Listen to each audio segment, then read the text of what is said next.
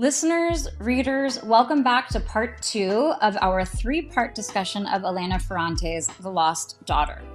If you haven't listened to part 1 and you were planning on doing that, you might want to go back and do that before you dive into part 2. At the end of part 1, we were discussing a little bit about the proliferation of the names, the name of Leda in particular, and how that name proliferates.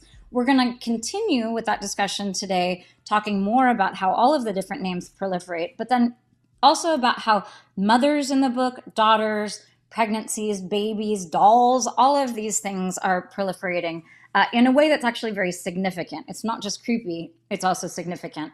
We'll get to the significance in the third part.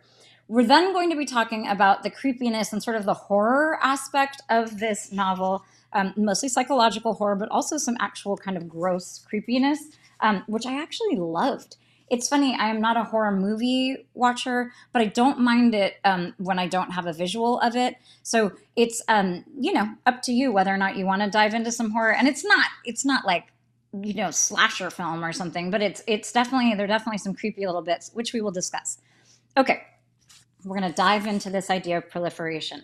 So we discussed in the first part this idea of Leda as proliferating in the sense that she gives birth to someone named Helen, but Helen is a version of Elena.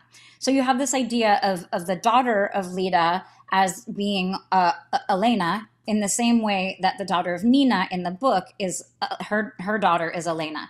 So you have all of these different echoes of mothers whose daughters are named Helen or Elena. The other interesting thing for me, and we discussed in the first part about how Elena Ferrante has this, it's a pseudonym.